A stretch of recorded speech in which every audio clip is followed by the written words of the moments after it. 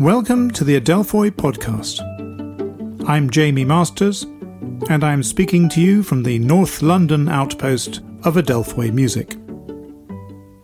Last year, 2019, marked the 25th anniversary of the Intel bongs, one of the world's most successful sonic logos. You probably know it. I think I've got it somewhere. Let me have a look. Yes, here it is. Now, when that debuted in 1994, it was the audio part of an animated logo graphic designed to appear on their TV ads. And it was the latest stage in an already pretty successful logo-based campaign, which was about drawing people's attention to the processor inside the computers. That Intel Inside campaign had been building since 1991, with this new element of animation and audio signature added in about 3 years later. In 1991, Intel already had the largest market share in microprocessor manufacturing, and it was developing ever faster chips with ever larger memories. But no one had actually heard of it unless they were involved in the industry. By the beginning of the 2000s, thanks largely to that audiovisual branding campaign, the Intel brand had become a household name and was ranked the 6th most valuable brand in the world. Intel is still probably the only processor brand anyone has ever heard of. That sonic logo is still in use. It sounds a bit bigger and has a few more bells and whistles, and this is the version they've been using for about 15 years now. I'm sorry, that's not the right one. My assistant Eddie has clearly messed up again. Sorry. Come on, Eddie. Sorry about that. So here's the right one. It's still pretty well known, maybe not as much as it used to be, but there was a recent poll of sonic logos by Veritonic, an audio testing company, and in that poll Intel earned a respectable middle ranking for recognisability and brand attribution. That's some way behind McDonald's, say, but still easier to identify than others like Xbox, Audi, or BMW. Intel certainly wasn't the first example of a company using audio as a branding element. I mean, far from it. But it was revolutionary in its impact. It turned heads. It did change perceptions. And over time, it seemed to open a lot of people's minds to what audio could do for a brand. Coincidentally, it was during the same period, the late 90s and early 2000s, that audio branding began to develop into a coherent set of principles, a philosophy, an industry. And for these early audio branders, Intel became a poster child.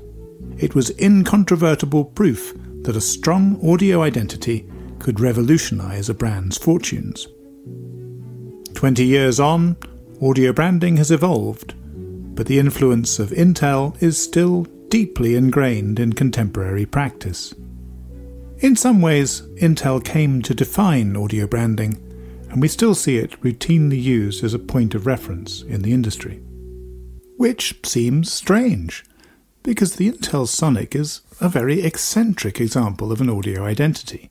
It spawned a fair number of imitations, but hardly any came close to recreating its extraordinary success. And as I see it, that's because so few brands seemed to take account of what that success was really about. Part of it comes down to timing. Let me take you back to the 1980s. No, not those 1980s. These. It's a good time for the great taste And value. of McDonald's. With Kellogg's you'll have a great day. That little lift will make the spirit come. Double pleasure is waiting for you. Double It's a very different world from an advertising point of view. It's the era of the sung jingle. This is especially true of the USA. If you switch on the TV and happen to catch an ad, there's a better than 1 in 3 chance that it will have a sung jingle in it with an explicit mention of the brand name. And this is not just kids' toys and food products. This is airlines, Just flying, you're flying the friendly skies. banks, Bank of America. car companies, Drilling apart. tech companies. Are you giving up with the Commodore? Was the At the upper end of the scale, sung jingles had developed into a fine art. They were slickly produced, they were catchy, they were emotionally engaging. The big production numbers had become a kind of brand status symbol. The big players, one could mention McDonald's, Wrigley's, Kellogg's, Coca-Cola, seemed to take pride in delivering a new jingle every few years. Jingles were never the height of cool, but that was a small price to pay. They were devastatingly effective. People liked them, they remembered them, they would go around singing them. And from personal experience I can confirm that they've stayed in my brain for decades, and continue in their way to colour my attitudes to some hundreds of brands. It's small wonder that they were used so widely. But by 1994, the peak of jingle fever was over. Jingles didn't disappear completely, but there was clearly a bit of a backlash against them, and the number of sung jingles fell dramatically. For the rest of the decade, maybe 5 to 10% of ads had them, way down from their peak of 40%. So when Intel's Sonic first appeared, it was during that backlash period, and everything about it felt like the complete antithesis of traditional ad music, and especially of sung brand jingles. As music, it was deadpan, almost expressionless, just an introductory keynote, and 4 notes punched out deliberately like some kind of call sign. It was harmonically ambiguous, it sat on the fence, it didn't have any chords going with it, and the tune avoided those modal pitches that would identify it as being either in a major key or a minor key. Well, let me show you what I mean. Here's a major chord, and here's a minor chord, and the difference between them is this note here.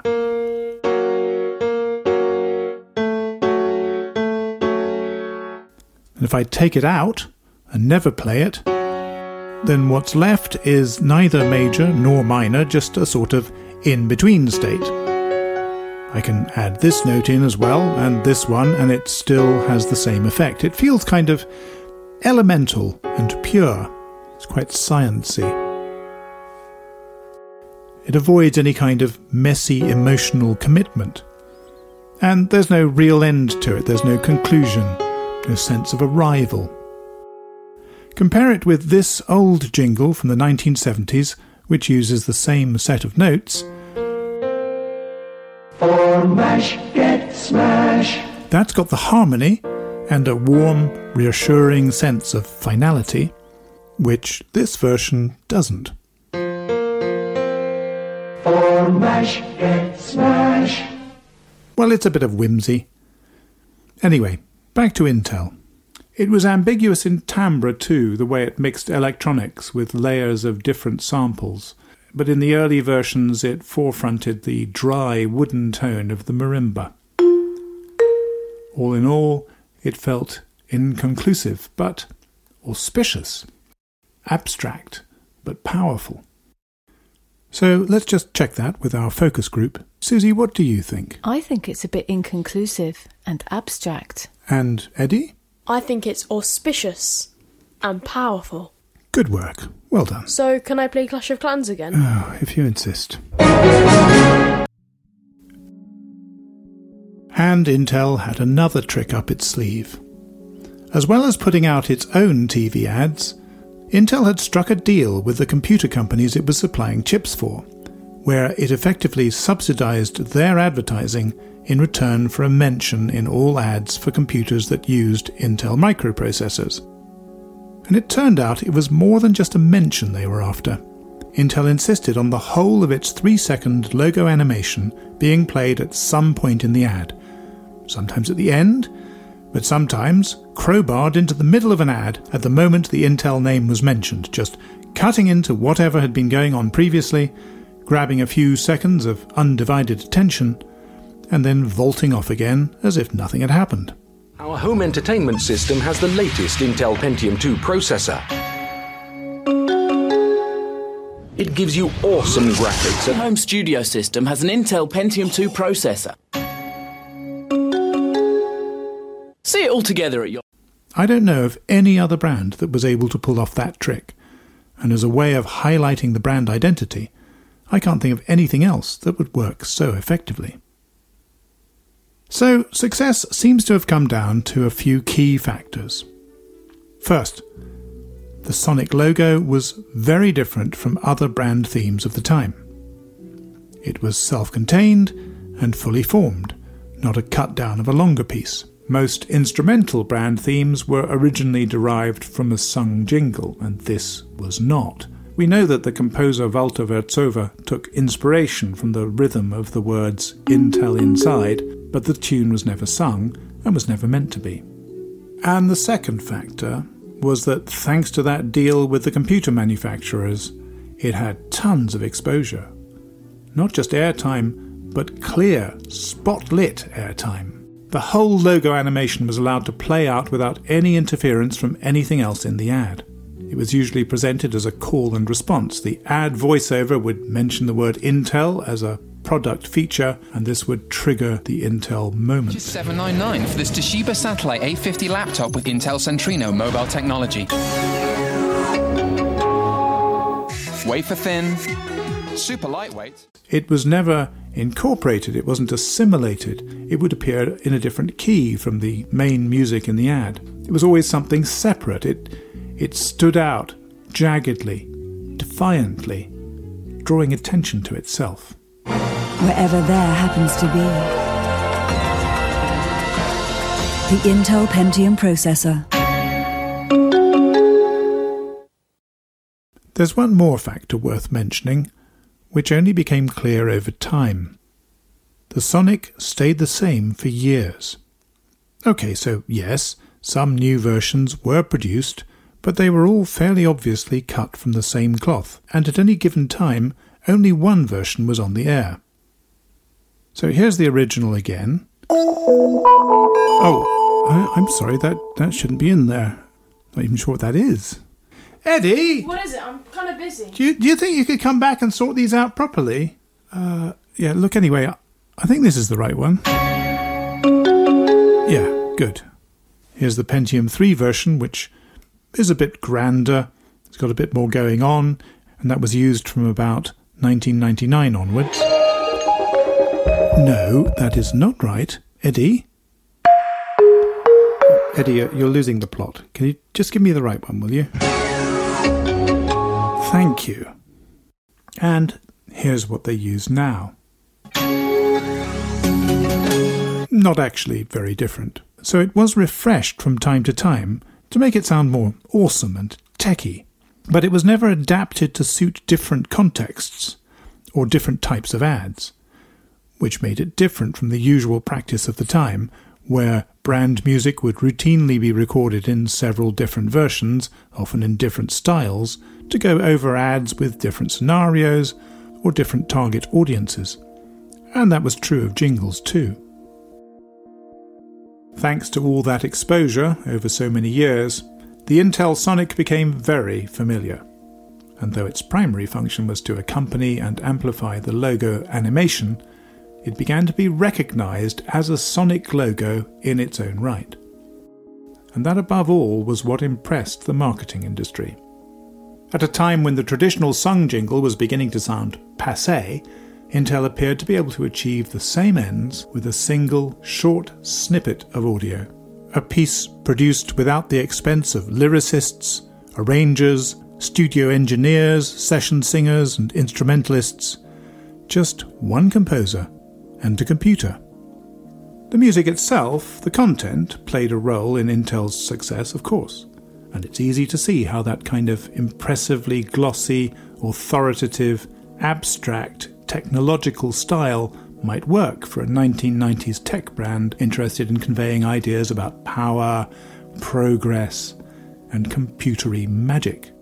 So, Eddie, what does it say to you? It sounds like power and progress and computery magic. Yes, that's what I thought too.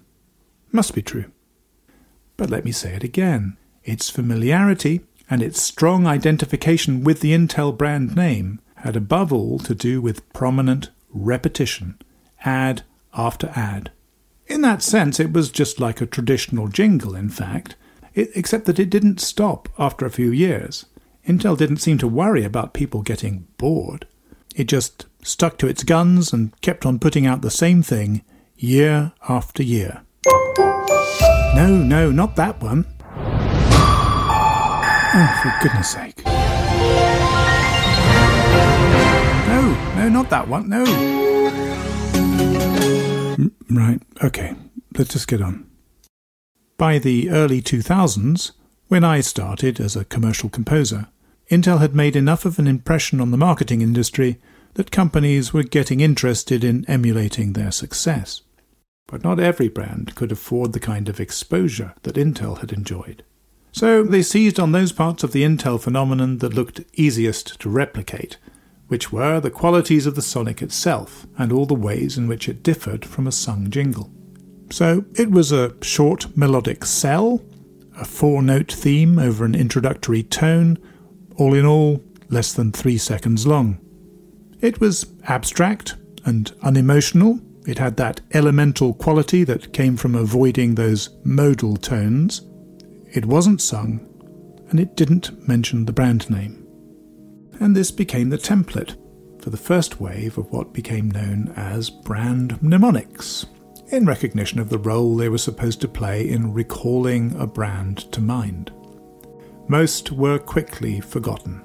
From that period, I can only think of Deutsche Telekom, known as T-Mobile outside Germany, whose sonic debuted in 1999 and is still in use today. They seem to have grasped that success by this route depended on relentless, sustained repetition of a simple, unchanging piece of audio. Few brands were able to show that level of commitment, and most, when they failed to see any immediate uplift in sales, let their sonics fall into disuse. This was also the time of the first specialist audio branding companies, which, to their credit, took a more thoughtful view, and they began to theorize about a broader audio strategy of which the sonic logo would be only a part, a figurehead. Their ideas actually took inspiration from the sophisticated musical tactics developed over decades of mainstream advertising, and had little to do with an outlier like Intel. But Intel's example immediately weighed them down like a millstone. It couldn't be ignored because it became their most persuasive evidence, but it skewed the whole nature of the project because it was such a particular case. Under Intel's influence, brands were led to believe that the mnemonic was the be-all and end-all, and that success on the scale of Intel was within the reach of any brand with the right kind of mnemonic. And there was something more. Probably because of the austere, abstract quality of the Intel theme, which, frankly, came across as more a pitch sequence than a tune, brands and agencies began to fall in love with the idea that a brand's essence could be encoded in a sequence of 4 or 5 memorable notes, and that by some mystical psychological process, this would seed itself in the brains of anyone who heard it. Well, all of that was at best only ever half true, and the part that was true had been common knowledge for as long as there had been broadcast advertising. It was no great revelation that music has a unique, entrancing effect on people. No great revelation that we get tunes into our heads and remember them, sometimes for years afterwards. No revelation that memory depends on repetition, and with repetition, any piece of music can be mentally associated with any idea. Other brands had already succeeded, long before Intel, in compressing their audio identity into a short musical phrase. For instance, Cadbury's Milk Tray series from the 1960s and 1970s.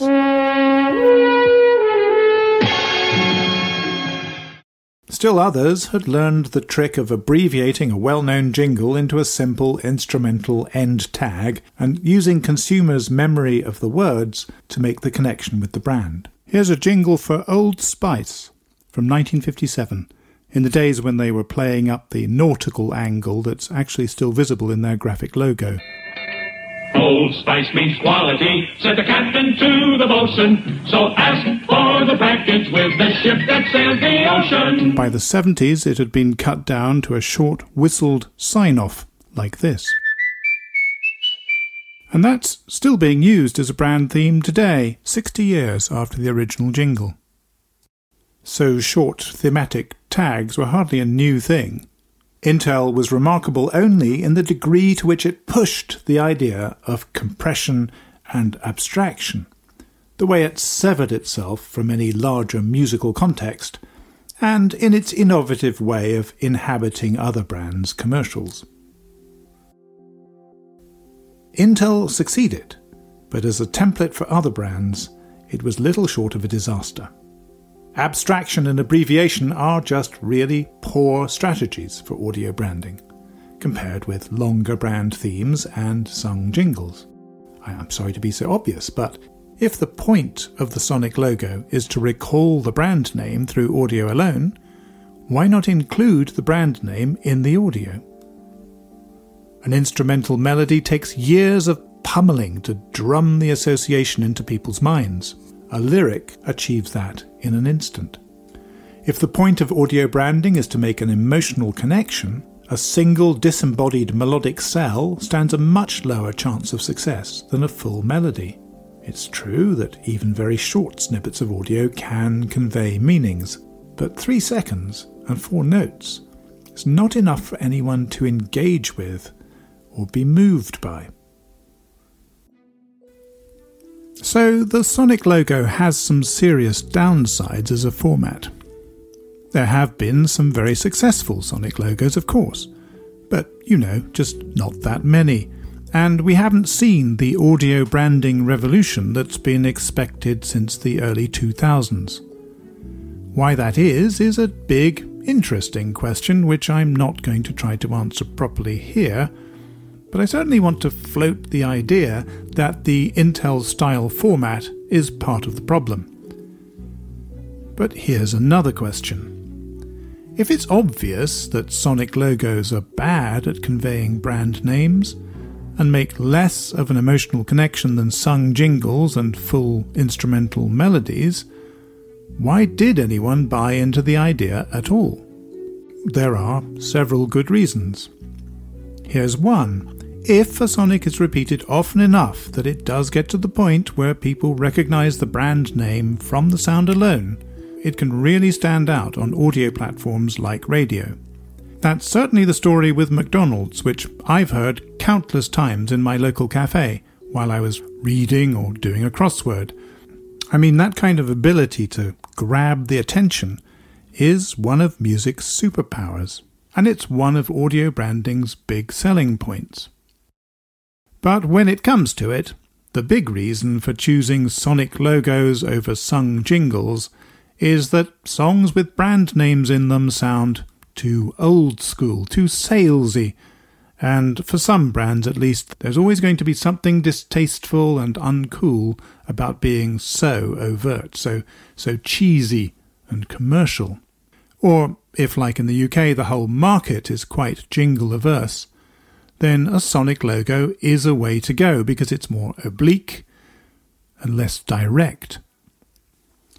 Now, to be honest, I've always felt the opposite problem, that instrumental Sonics are too coy and aloof. And I appreciate the ones that are more overt and actually do try to give me something to engage with. In the UK, one of my favourites is the whistling one from TSB. In a way, the Sonic itself is nothing to write home about, but it's the first phrase of a long, complex, evolving tune that you hear over the course of the ad. And when you hear the Sonic, you can kind of restart the whole tune in your head. Yeah, Eddie likes this one too, don't you, Eddie? Well, it's very likeable, innocent.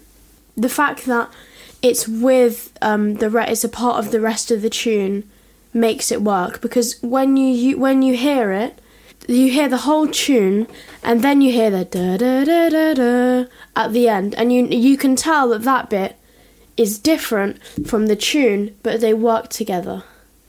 It's really sweet, and it's nice, and it's like a bird, except tuned. Tuned bird. Tuned bird. It's like a tuned bird. Thanks, Eddie. I also like sonics where they do sing the brand name. There's some great examples from the US. Liberty Mutual Insurance. Liberty, liberty, liberty, liberty. And Farmers Insurance. We are farmers. Bum, bum, bum, bum, bum, bum. There's something wholehearted and unabashed about them that really wins me over. Now, these are all sonics that haven't been created in the shadow of Intel. And, to be fair to the audio branding industry, it was never only about following Intel's lead. And in fact, it continued to make use of older, well-tried techniques, including occasionally sung brand names. But Intel's influence was palpable and continues to be felt in the way that the 3-second, 4 or 5 note sonic logo still dominates as the standard model of an audio identity. And surely we've got to the point where we can leave it behind. This podcast was brought to you by Adelphoi Music Limited. Adelphoi Music is a music company based in the heart of London and Amsterdam, connecting brands with their audiences through music and sound.